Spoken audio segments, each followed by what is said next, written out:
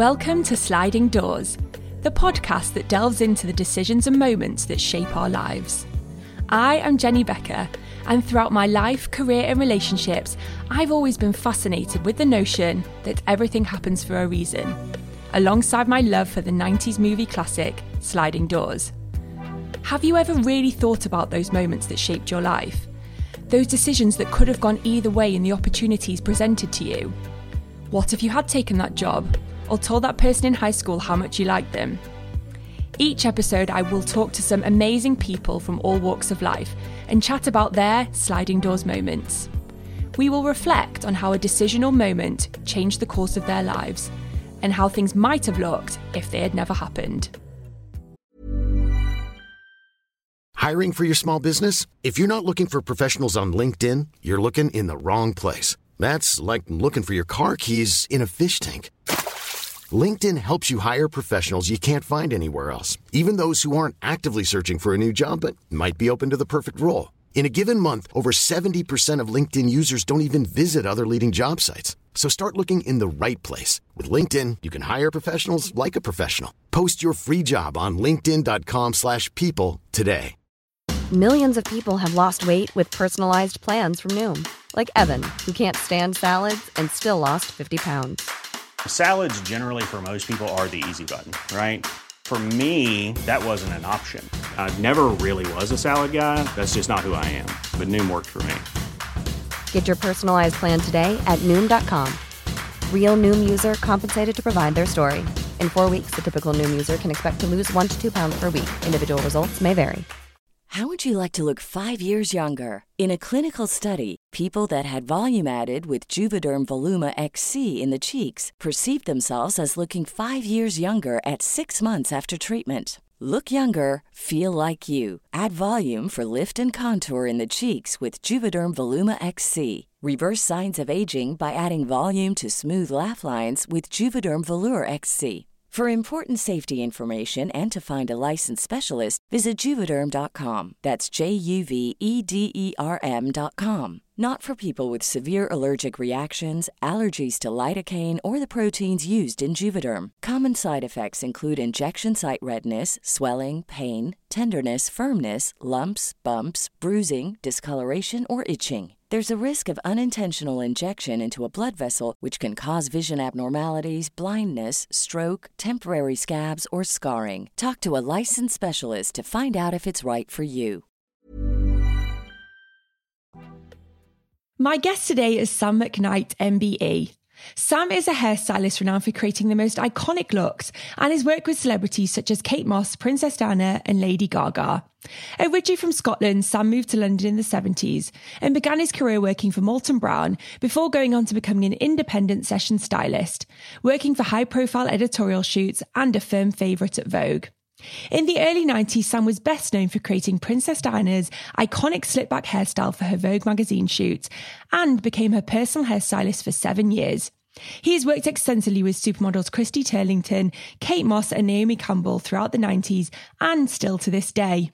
He now has his own range of luxury hair care products, Hair by Sam McKnight, and last year he was awarded an MBE for his services to the fashion and beauty industries.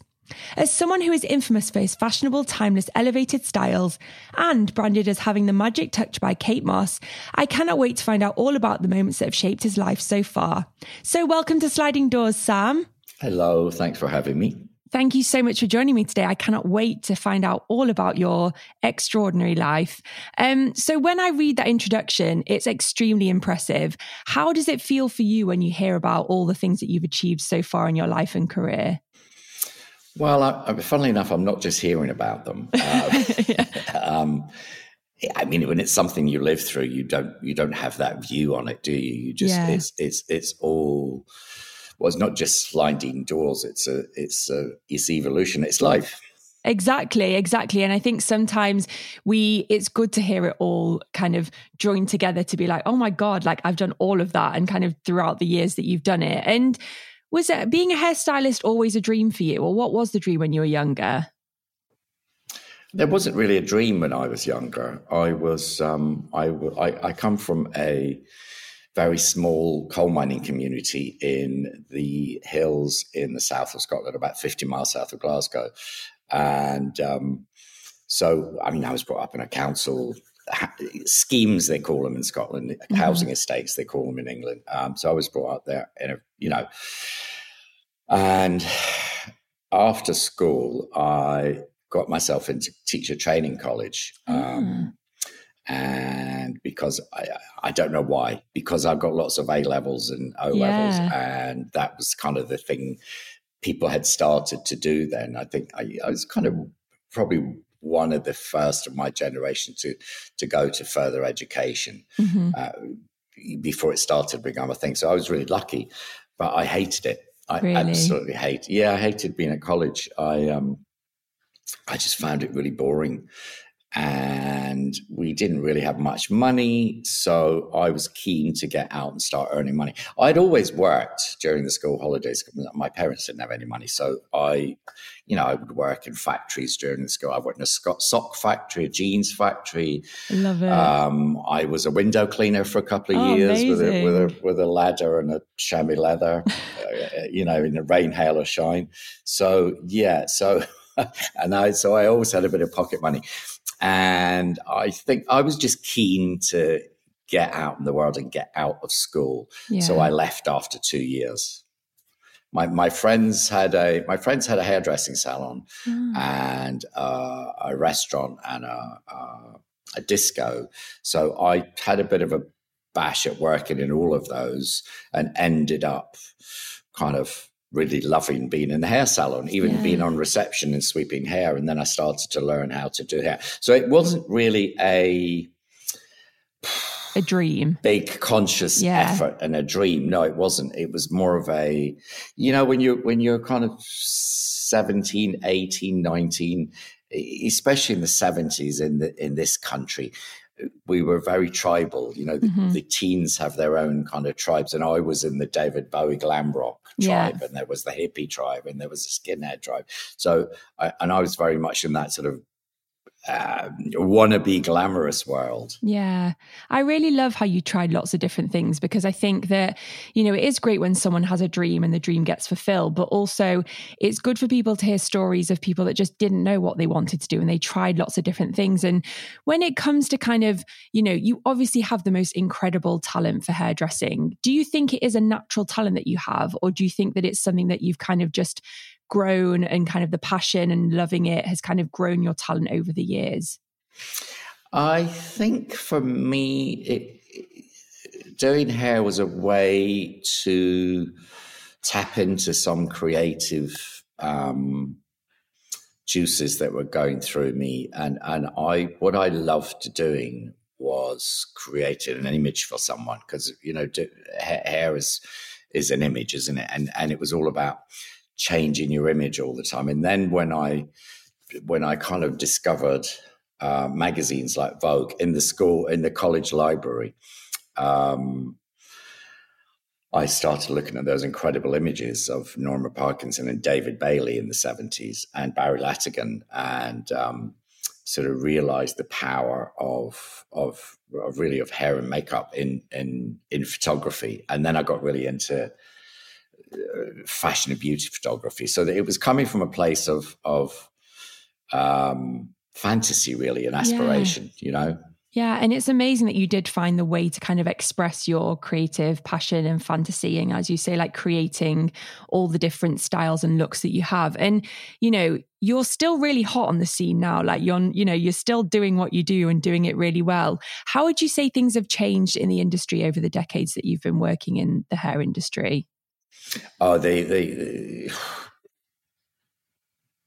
changed enormously. I would say they haven't even changed. They've completely and utterly, turned into something else, because when I started in the 70s, there were a handful of magazines. There were a handful of hair and makeup people and photographers doing things. And I think the first show I did was for the Emmanuels when I was at the salon in Malton Brown. And because in 75, I moved from Scotland to London, and I worked in Miss Selfridge and Regent Street for a couple of years. And then there was a hair salon in it, and then I went to Elizabeth Arden, and then I moved to Moulton Brown at 77. And Moulton Brown was the salon where it was kind of the hot shit place in London for all the sort of celebs to get their hair done. And Vogue magazine used to use hairdressers from the salon. So I got sent out on a few shoots and a few shows. My first show, I think there was 8 or 9 models and 2 hairdressers. Yeah. So nowadays there's maybe 100 models and 35, 40 hairdressers, 40 makeup artists.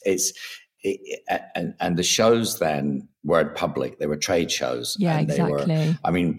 There'd be journalists and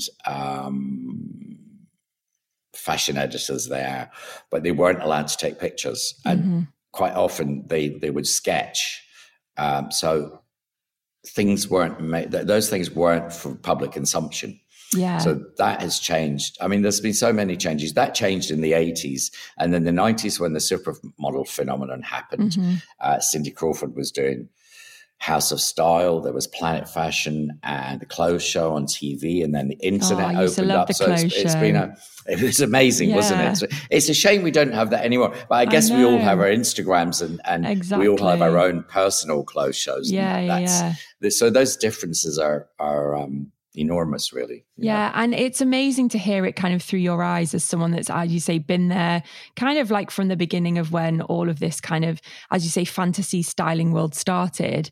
And, you know, you mentioned to me earlier that the pandemic was a really big changing point for you as well, because obviously you're still very much in the industry. You've got your own hair care line. How did the pandemic shift things for you? Well, before the pandemic, I'd spent the past 40 years traveling probably 6, 7, 8 months of the year, you know. Throughout the year, I would be away from home far more than I was at home. And the pandemic stopped the travel.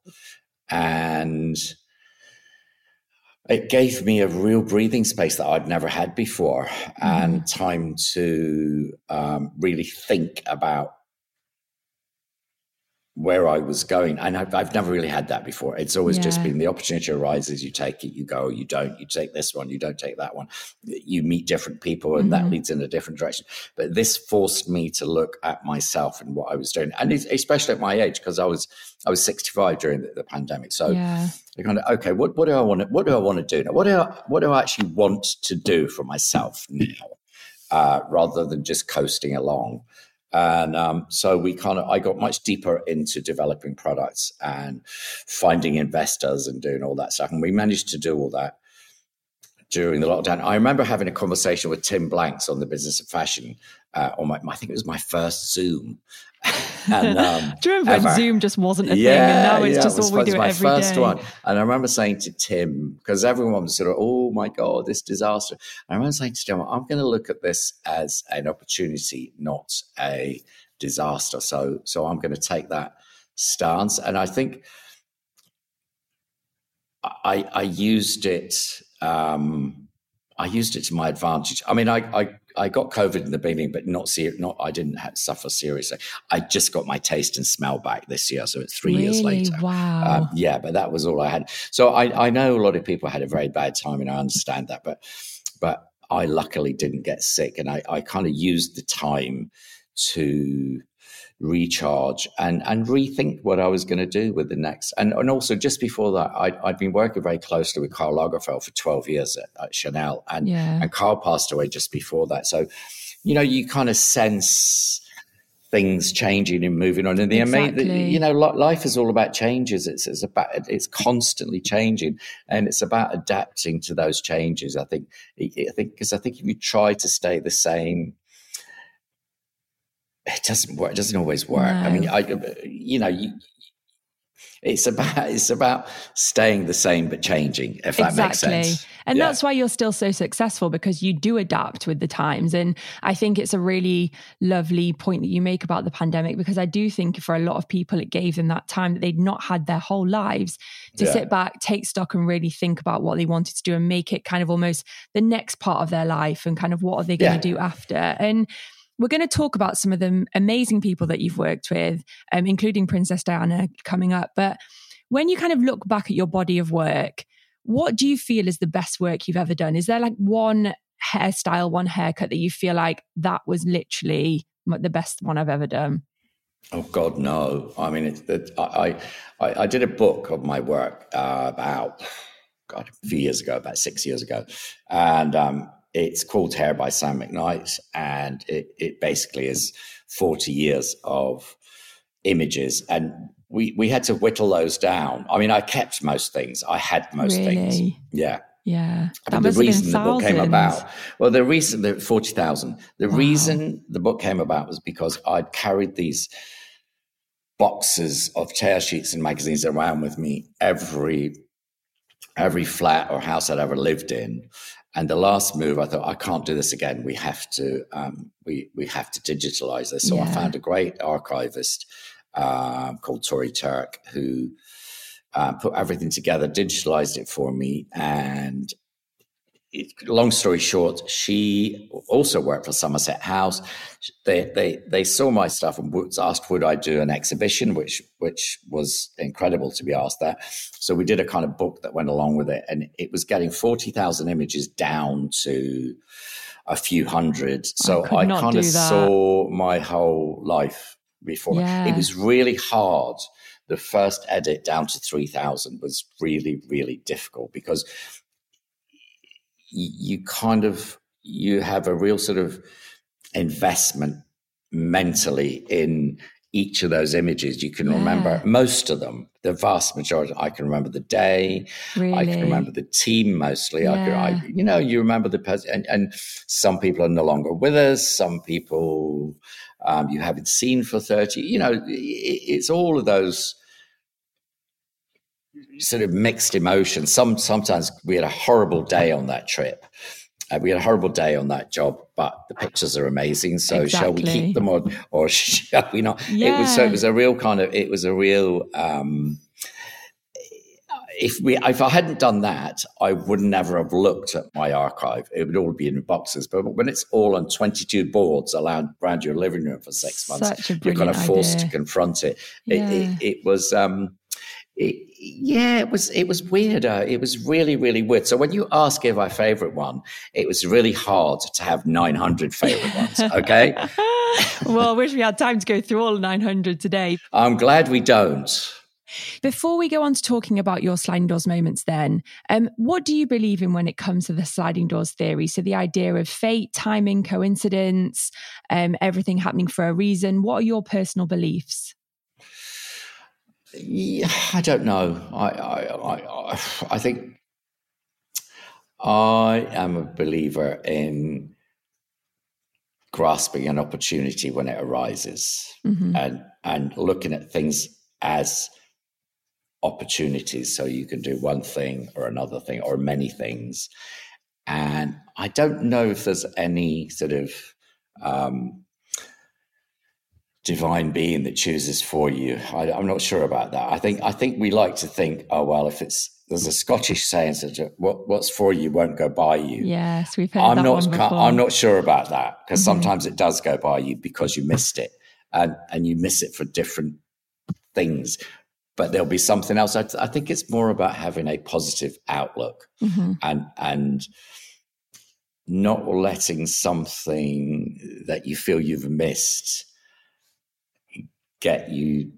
bring you down. It's about moving on. It's about keeping moving on to the next thing if that doesn't work, every cloud has a silver lining. Exactly. No, but it's true, because not always do good things happen, and sometimes we feel like things should have happened that don't happen.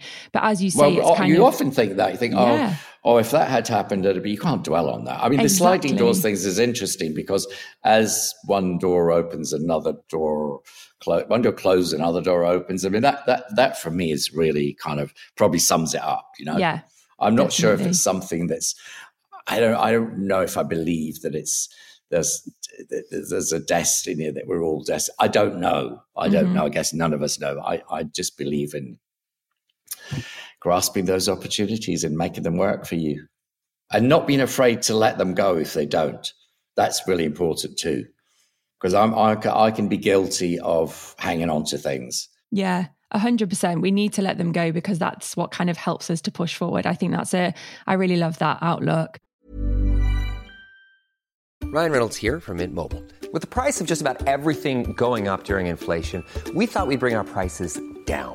So to help us, we brought in a reverse auctioneer, which is apparently a thing.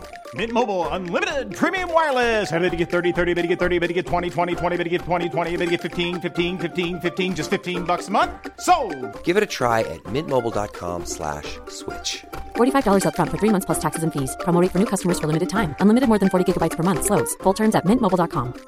Hiring for your small business? If you're not looking for professionals on LinkedIn, you're looking in the wrong place. That's like looking for your car keys in a fish tank.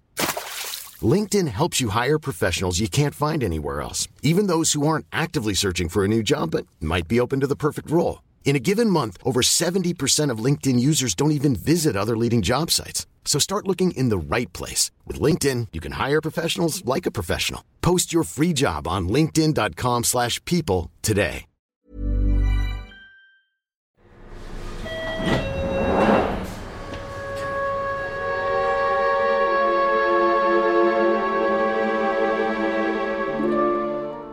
So on to your sliding doors moment. So your first one is moving to London in the 70s from Scotland. So I feel like this must have been one of kind of the most biggest life-changing moments for you. So do you want to take us back to the moment you decided to move to London and how this changed your life? Well, I had been at college. I had dropped out of college. I was working with some friends in a hairdressing salon. And I think the year before I had come to London on holiday. Mm-hmm. And I mean, we had just come through a 3-day week where we only had electricity for 3 days a week. Now, people now can kind of barely understand that, but it was grim. It was really, really grim. But when I went to London on holiday, it was the first time really I'd been to a big city that wasn't Glasgow, you know, and we were from the country, so we were country bumpkins. And the bright lights of London, and London at the time was, again, it was coming out of the 60s through the 70s, through the depression of the 70s into sort of glimmers of light. So 75 was... it was really pivotal because I remember being in Scotland thinking, I just want to go and live in London. Really? And I remember I lived in a flat with a couple of people, and we just decided that night to go to London. Left, didn't tell them at work. Hitchhiked in a lorry. I think we had a £5 each. We had 15 quid between us, and that's how we got to London. Wow. And we just did it. I mean, I guess impulsive is the word. But, we just did it. I mean, I suppose it's something you can do when you're young. You don't think of the consequences, do you? Which is kind of really good. And if we could just keep that for the rest of our lives, maybe. But you can't, because you have you go on to have much more responsibilities. But when you're a teenager, there's not many responsibilities there, are there? Exactly. And did you tell your family that you were going? No, not a word. No, wow. No, God, they were horrified. Oh my gosh, I bet they were. And what happened then when you got to London? So you kind of just arrived? Well, I had a friend who I knew who lived, she had a flat, and we just turned up on her doorstep. Did you? And she, weirdly enough, the flat upstairs was going. So meant to we be. moved straight in. Yeah. Wow. Yeah. I didn't know that. Yeah. No, but exactly. It was kind of like the stars aligned. I had the nerve to be one of those awful people who turns up on someone's doorstep. I think if someone did that to me, I wouldn't answer the door. I agree with you. I wouldn't either. So you moved to London, you got this flat. And then by this time, so had you kind of did you know kind of hair was what you wanted to get into? And then how did you kind of get your first job? Well, I did. And then I did a few, I remember going sort of around a few salons for a few jobs, and I ended up working for a big American company called Glenby International, who owned hairdresser salons in department stores. And they had Elizabeth Odd, and they had the franchise from Miss Selfridge, who had hairdressing salons. And I ended up working in their... They had a big Regent Street branch on the corner of Beacon Street. And I'm still friends to this day with some of those people. Amazing. And we Yeah, it was great. It was really good. And then that's when I had started noticing that all the hair for Vogue magazine was being done by people from this salon called Molton Brown. Yeah. So I just went and I blagged myself a job. Did you? In Molton Brown. Yeah, I wasn't good enough, but I knew I was going to give it a go. And I kind of had to retrain because we did everything by hand. They didn't encourage us to use rollers or... Yeah, really? Well, no, we used a few rollers. But they encouraged us to use our hands and less tools. And that was when I was introduced to something called a photo shoot, or a session, they called it then. And I was thrown in at the deep end and thrown into a few shoots. But they would be doing shoots for the Daily Mail and the Daily Express. And so I'd get sort of sent out on those. And then I had to go and replace someone who was ill on a Vogue shoot. Well, that's a sliding doors moment. Yeah, there you go. But that's what happens. I mean, if I think it was just the morning of, they said, you're going here. Okay. So you don't really get to think about it. Yeah, you just got to do it. Yeah. And so then I just sort of, I took that opportunity and, I still work for this day. I'm a contributing editor there now. So how many shoots do you think you've done for Vogue over the years? Oh, God. I know I've done well into the 200s of covers. So I don't know how many. I mean, there'd be probably 10 times as many shoots as that, Amazing. And it's a really great sliding doors moment, because I think I love kind of the carefree attitude that you and your friends had to just be like, let's go to London. You'd been there before. You'd really kind of got the bug and the kind of that feeling that you just wanted to go and live there. You went and did it, got to your friend's house, happened to be a flat available, which is kind of one moment of fate. But I think also you created your own luck in this situation. You went round to the different stylists, you blagged your job at Molton Brown. If that person hadn't been sick that day, maybe you wouldn't have gone on that Vogue shoot. But it's all of these things that kind of, from that one decision that you made, it kind of changed your life forever. And would you say that your job at Molton Brown is kind of something that really changed everything for you when it comes to your career in hair? Oh, absolutely. Without a doubt. And I learned so much there. Because Michael, who owned it, Michael Collis, his philosophy was so different from everything else that was going. I mean, it's known now as hand wash and it's interesting because I don't think a lot of people have known. At the time, it was an amazing building. It's still there. The building. It's not Molton Brown anymore. It's in South Molton Street, which was like the coolest street in London at the time, and it was. They used to make their own organic hair products from their own rainwater. I think it was in Wales they used to go, or it may have been, no, it was Wales, I think they used to go. And it was all made from natural ingredients. They were one of the first to do that. And it really was groundbreaking. Yeah. I mean, people say, game-changing, groundbreaking, whatever now, but that really was. Yeah. And it taught me a lot. And I met some amazing people there who, again, I'm still friends with to this day. Which is brilliant. And it set me up for the rest of my life, really. Yeah. Definitely. It was a really good base and kind of it cemented everything for you. And the big question I want to ask is, what if? So what if you hadn't have decided to move to London? What happens if you'd had stayed in Scotland? How different do you think life would be for you? I don't know. The what ifs I never really dwell on because you don't know, because there could have been another door. The sliding door doesn't mean that there's only one opportunity. Exactly, the other door has another opportunity. So who knows what would have come? But I think I would always have been ambitious. Mm-hmm. So whatever happened, I think I would always have had that burning drive. Yeah. I think it comes from being born really poor. It was that constant drive to get out of that, Yeah, definitely. And as you say, I feel like we never know what other doors will have opened, but I think when we look back, we can look back at the door that we took at that time and then what the kind of doing it at that time kind of led to. And well, I think it's all about the timing, isn't it, really? Exactly. As well? Yeah, it definitely is. And you were definitely in the right place at the right time for that sliding doors moment.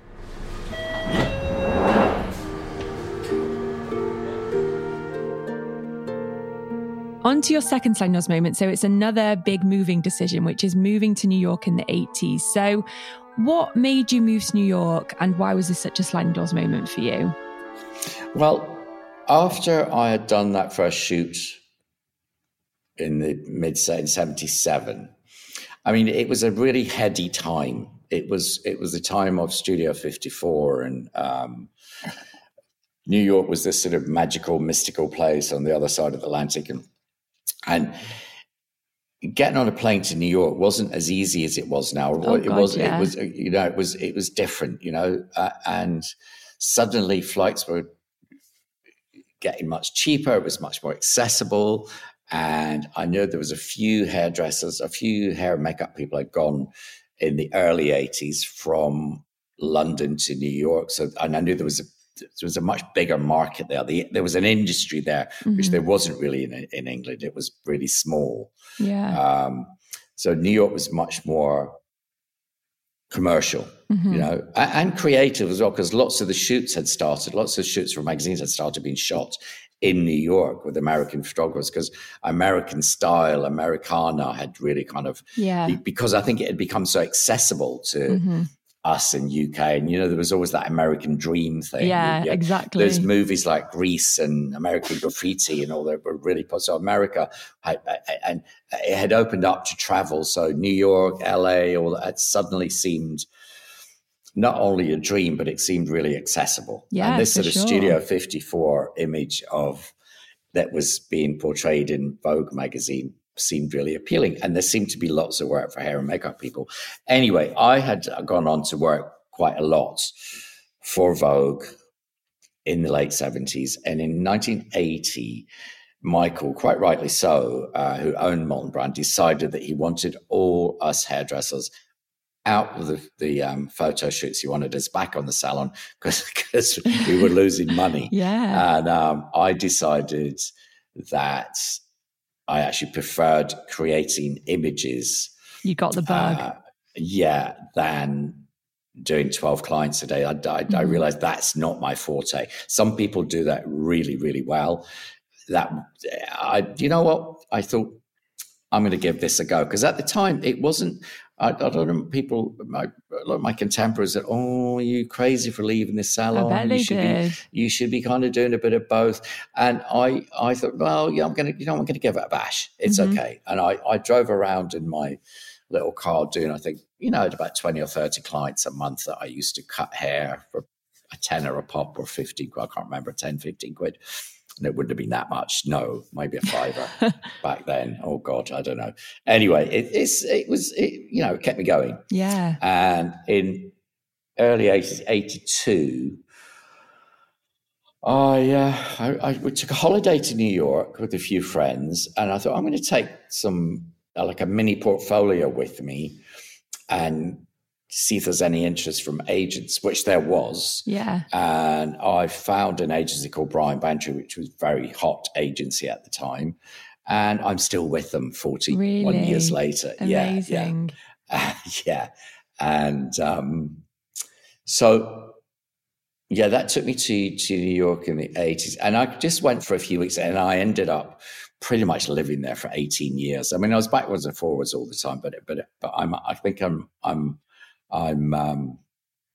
82, so 41 years on and off, backwards and forwards. Yeah. I mean, the 80s and 90s I was there mostly. Recently, not so much. But and New York in the 80s and 90s was just such an amazing, especially in the 80s, because I remember the first time I got there, it was all very sort of Starsky and Hutch, and Starsky and Hutch was in the 70s. It was a TV cop show. It was hugely successful. And I remember getting to New York and thinking, oh my God, this place looks like it's still in the 70s, because what I didn't know was New York had been bankrupt in the 70s, and in the 80s, it was kind of pulling itself out of that. But it was almost like a time warp. It just felt so old fashioned. Yeah. I remember that being very struck by, I I remember seeing a cab driver wearing platform shoes. Now, I hadn't seen them for 10 years. Yeah. And it was quite an eye-opener. And it was really rough, New York. It was really dangerous and really edgy, cheap like you wouldn't believe. And from the beginning of the 80s to the end of the 80s, the early 90s, the change was huge. It was unrecognizable almost, It was in a decade. Yeah.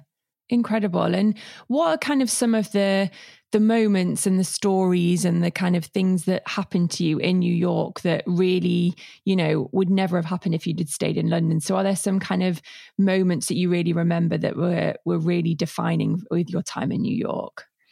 I think getting to work with iconic photographers like Irving Penn and Horst P. Horst, who's just sort of one of the most iconic photographers from the 20s and 30s.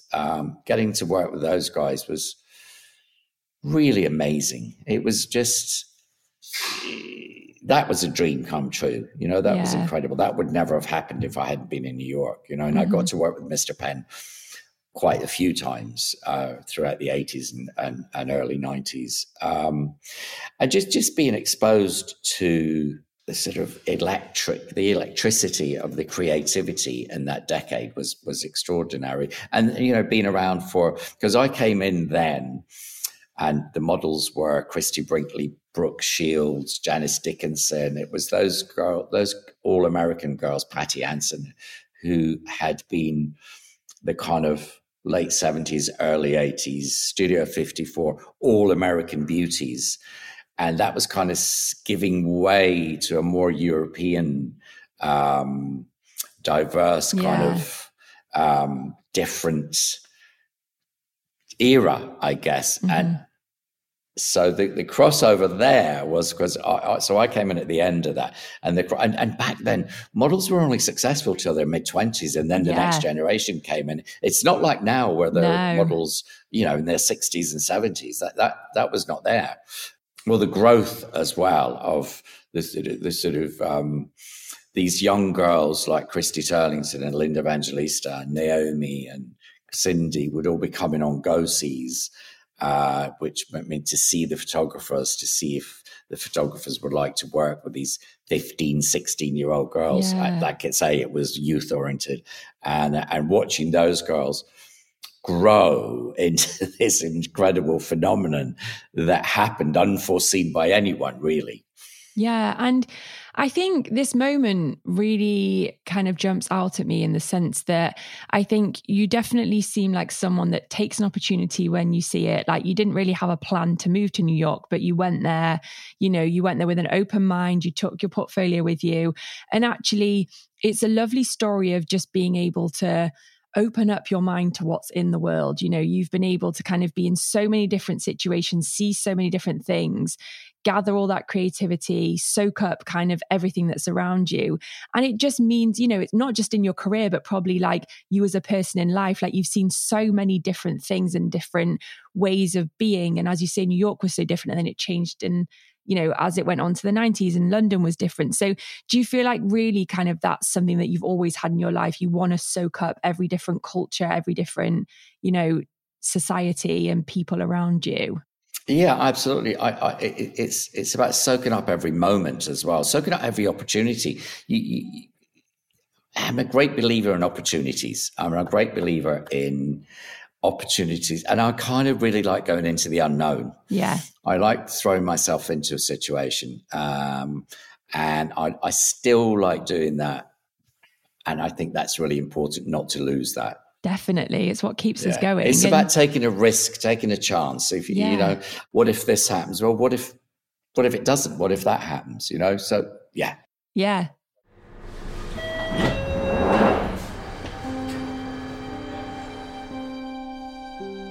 So on to your last sliding doors moment is meeting Diana in the 90s and working with her for 7 years. So this is an incredibly iconic moment for you, for her, but also for the public as well, because it was a really kind of defining moment, for her in the 90s. So do you want to explain exactly how you met Diana and how you came to do her iconic haircut?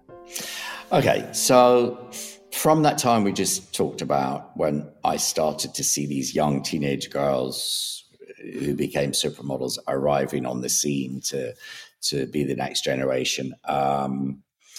We then went on throughout the 80s. People think of the supermodel thing to be a 90s thing. It was actually, I saw all of them, all four of them the other night. We had dinner, which was amazing.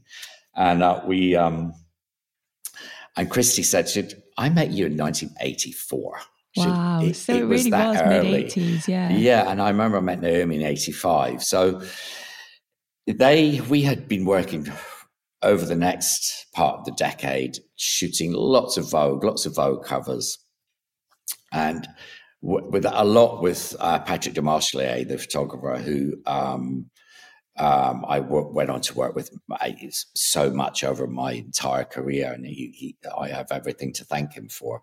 And Patrick, by the late 90s, by the late 80s, so in the late 80s or early 1990, around that time, had been asked to photograph Princess Diana because the lady who looked after her wardrobe was called Anna Harvey, and she was the fashion director at British Vogue. Yeah, and Anna had, I think they had seen a Vogue cover that Diana had liked, and Diana asked him to do some pictures of her and the children.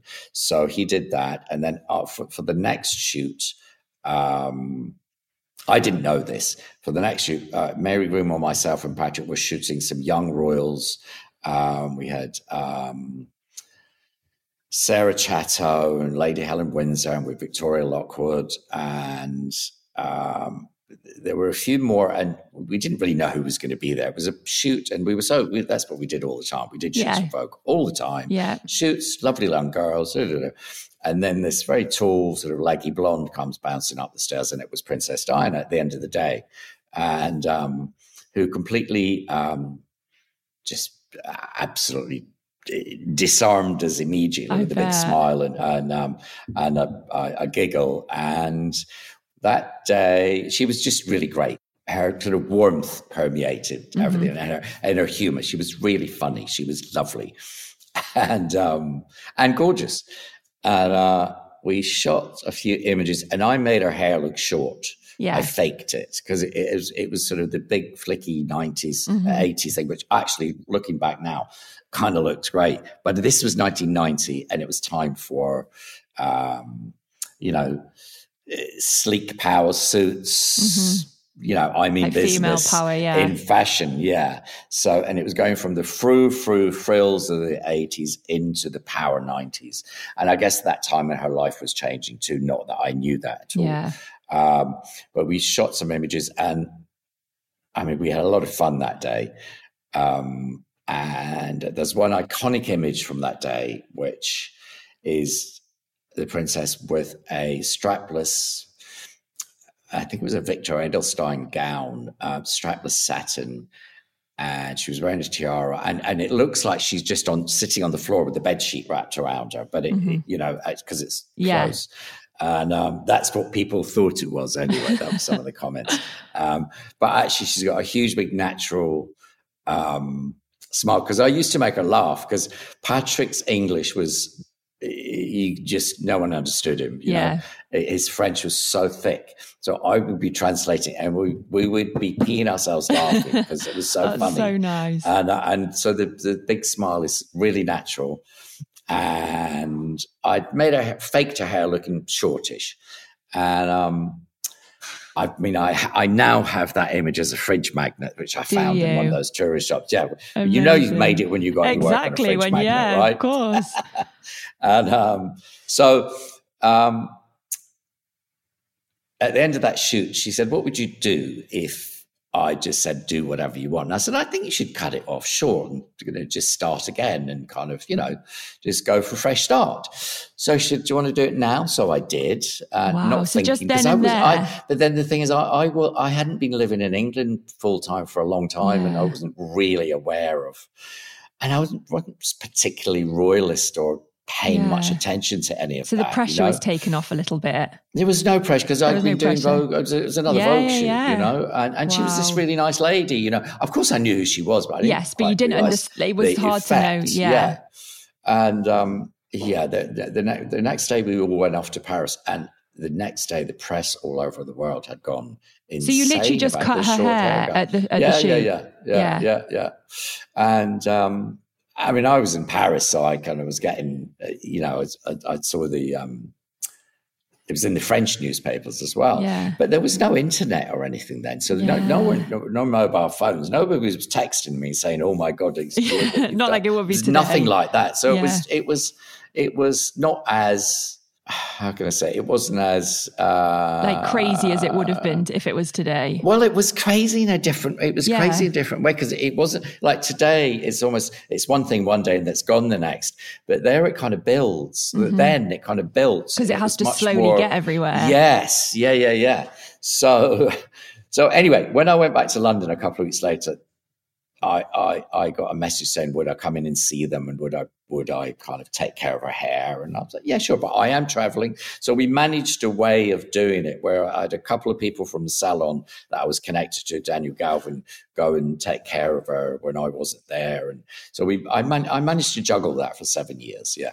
I think that was a crazy time because and also I adored her. She was, and I just wanted to make her happy, you know. So I didn't want to let her down. So I thought, okay, I'm going to try and make this work. And that was the traveling in that was really crazy because I was traveling, doing my own stuff, and then with her doing her stuff. But I wanted to make it work, you know, because I could easily have said, no, I'm too busy. I can't do this. But there was an opportunity there but it wasn't an opportunity for me to, the thing is about doing hair, you have a relationship with people, you know, you have a very particular, you build a relationship with clients, you know, and it's trust. It's quite intimate, but it's respectful. So, and you kind of, I'm a people pleaser. So you kind of want to make people happy. You know, you want to make people happy with what you do. And, so I really wanted to make that work as long as she did. And, and I got a lot from that because she was amazing, counselor and listener. Yeah. And, you know, so people say that it's doing hair is a kind of, it's like a therapy. A lot of psychotherapy involved. Yeah. But it's a two-way street. For sure. Because you're both seeing each other at your most vulnerable moments. And, of course. In close proximity. And I think when something like that works with a client, you feel it.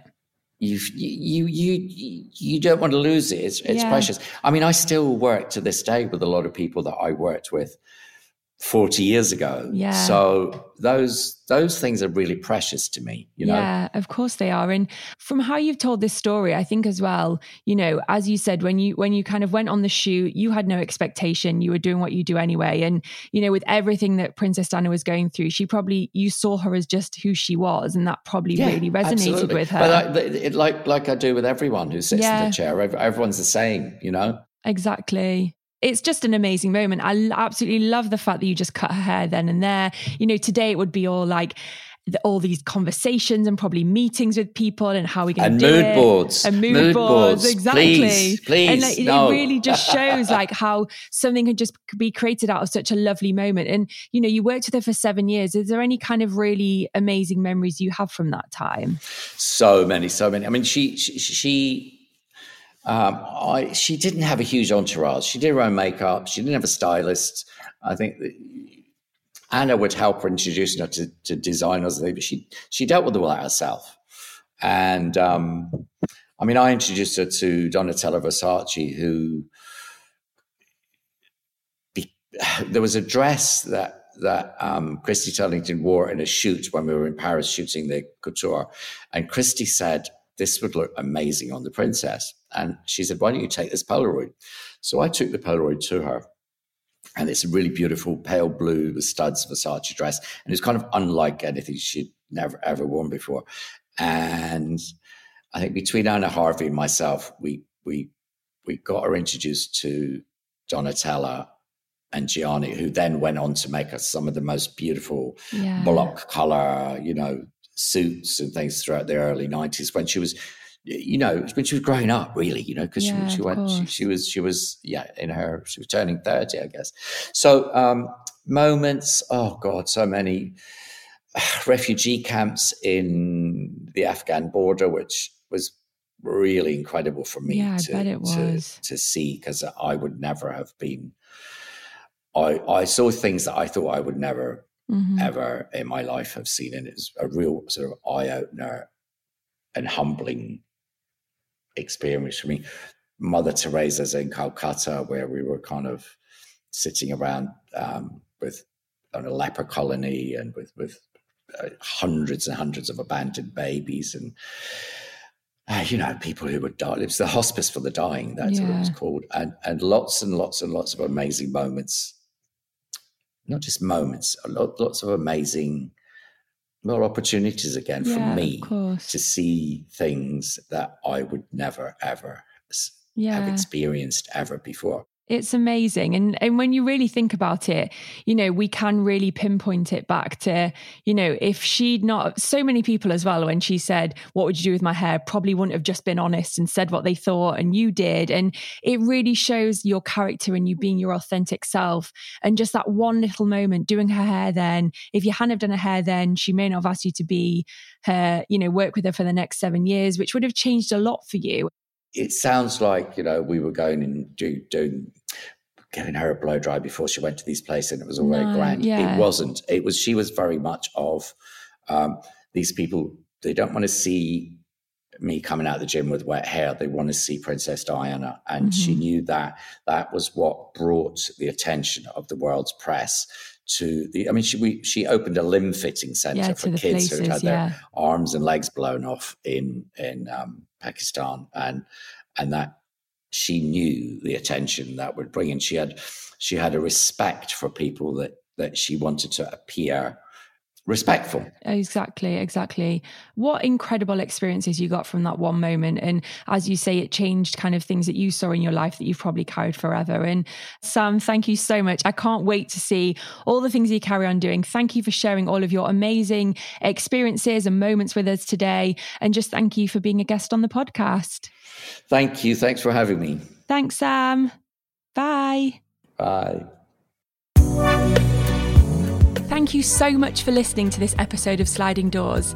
If you've enjoyed our chat and found it inspiring, I would love it if you could rate, review, share, and subscribe. Thank you so much.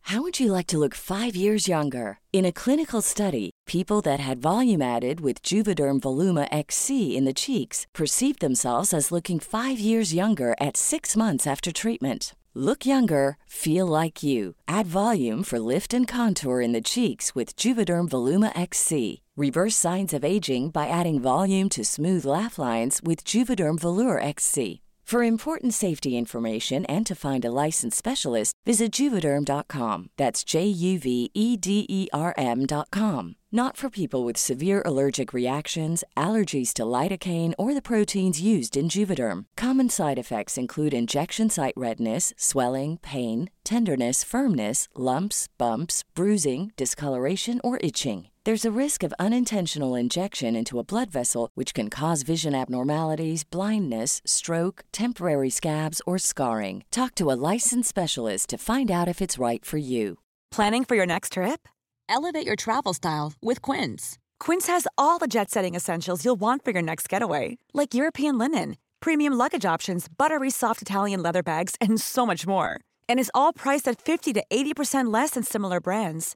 Plus, Quince only works with factories that use safe and ethical manufacturing practices. Pack your bags with high-quality essentials you'll be wearing for vacations to come with Quince. Go to quince.com/pack for free shipping and 365-day returns.